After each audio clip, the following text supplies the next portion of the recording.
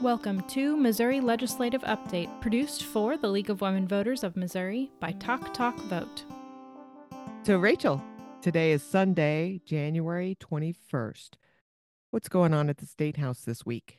We've got three bills that we're going to talk about this week. There are, as usual, more than three things up, but we are only going to focus on three of them because they are three citizen initiative petition related bills, and they are going to keep coming up as we go along. So we wanted to dive into them this week, Yeah, that's going to be a big fight this year. as it is every year. Oh, yeah, has been. Yep. The three bills that we're going to talk about today are all citizen initiative petition related bills.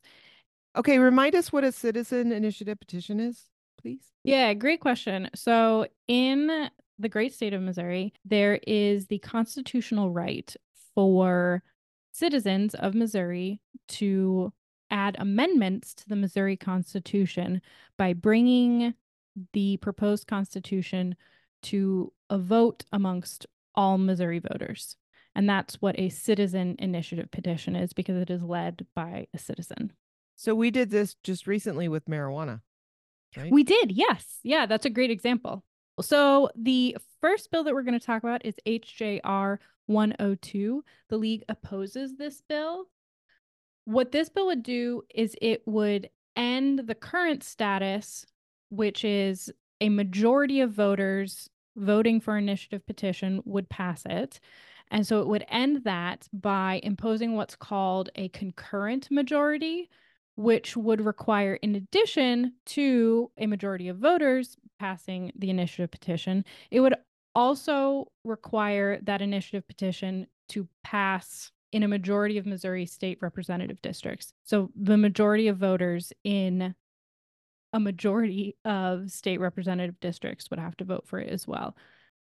The other things that are in this bill would forbid a foreign country from sponsoring or funding initiative petitions. Well, that And seems good. yeah, it does seem good. It's kind of unnecessary, and it's going to be used to generate misleading ballot language if this amendment ever appears on the ballot. Because it'll make it look like that's the most important part of this, when the real most important part is that it'll be more difficult for citizens to bring petitions and get them passed. Exactly. And actually, the part of the bill that prohibits foreign countries from sponsoring or funding initiatives is farther up in the bill than the language about requiring a concurrent majority. Another bit that might cause misleading language to be developed, it would prohibit taxes on food or property by initiative petition, which again, I don't think is an issue that we've encountered, at least since I've been paying attention. So what we're supposed to do is submit testimony online, which luckily is a very easy thing to do. This bill and the two other bills that we're going to be talking about next are all scheduled for a committee hearing in the House on Tuesday, January 23rd at 10:30 a.m. It's in the Elections and Elected Officials Committee. So we are asking you to submit testimony in opposition to HJR 102 for this bill. Okay, and we'll have that link in the show notes, right? Absolutely. All right, what's next? Next up is HJR 72, which is almost identical to HJR 102, the one we just talked about, except instead of the concurrent majority involving the state representative districts, instead it would require a majority in Missouri congressional districts. So it's the same hurdle, just slightly different pools you have to jump through.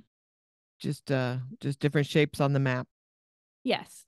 So that one also scheduled for a hearing in the House Elections and Elected Officials Committee this Tuesday, January 23rd at 10:30 a.m. We are asking you to submit testimony online in opposition to HJR 72. Okay. And we support the next one, right? No, we don't. No. The next bill we're talking about is HB 1749. The League opposes this bill.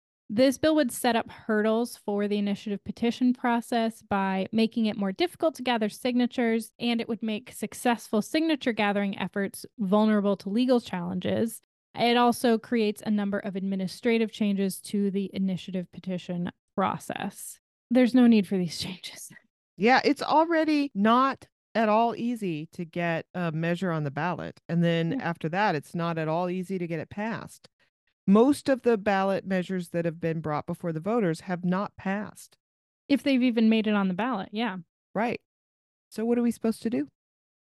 So, what we are going to ask you to do is submit testimony online for the hearing scheduled in the House Elections and Elected Officials Committee on Tuesday, January 23rd at 10:30 in opposition to HB 1749. We can do that. Can I tell you something? Absolutely. So I was talking to one of the members of the League of Women Voters, and she was telling me that she was a little nervous about submitting testimony at first because she was worried that she wasn't going to do it right, or that it would be a complicated process, or that she wouldn't have the right thing to say. Yeah. And she actually asked me, so I told a story about how this bill would affect my own life. Was that okay? And I said that is more than okay. That's the very best thing that you could do, is Yeah. to make it personal and exactly how it will affect you. The other part of our conversation that I wanted to mention is that I told her that if she doesn't have a story, and if she doesn't have a lot to say, and if she doesn't have a lot of time, if any of those three things are going on, that she could just go in and click support or oppose. You don't actually have to write any testimony at all, and it still gets recorded as a yes or a no. That's not the best thing you can do, but if that's all you have time for, or that's all you feel comfortable doing, that's a great way to get started submitting testimony. Is just pick, oppose or support, oppose in the case of all these bills, and get your name on the list of people who do not want this to happen. That is a great opportunity to talk about the submission process for testimony. This week, very convenient, because if you click any of the links in the show notes to submit testimony, you'll be taken to a page where you can just tick all three of the bills, and it will automatically give you boxes to type about all three of the bills, or just click in opposition to for all three of the bills, so you can do it all at once. But then the most important thing to remember is down at the bottom, there's a details section. And you have to put your name in, and you have to put your email address in. You can put other information in if you want to, but you don't have to. And the reason that the email address is important is because once you fill that out, check your acknowledgement box to affirm that your testimony is true, and you hit submit, you will get an email from their system asking you to confirm that you indeed submitted testimony. And I think that's just to avoid like spam testimony. Right. So you have to go back into your email and click the button to confirm that you submitted testimony. Yeah, so be sure that you go back and confirm that. And full disclosure, this is public record. So when you testify, it is something that people can look at later. The website for our House of Representatives here in the state of Missouri is actually really pretty good. So they make it easy for us to testify. All right. Thank you, Rachel. You're welcome, man. Legislative Update is a production of Talk Talk Vote Media. This episode was produced by Rachel Thompson and me, Ann Calvert. You can reach us at talktalkvote@gmail.com. Thanks for listening, and talk to you later.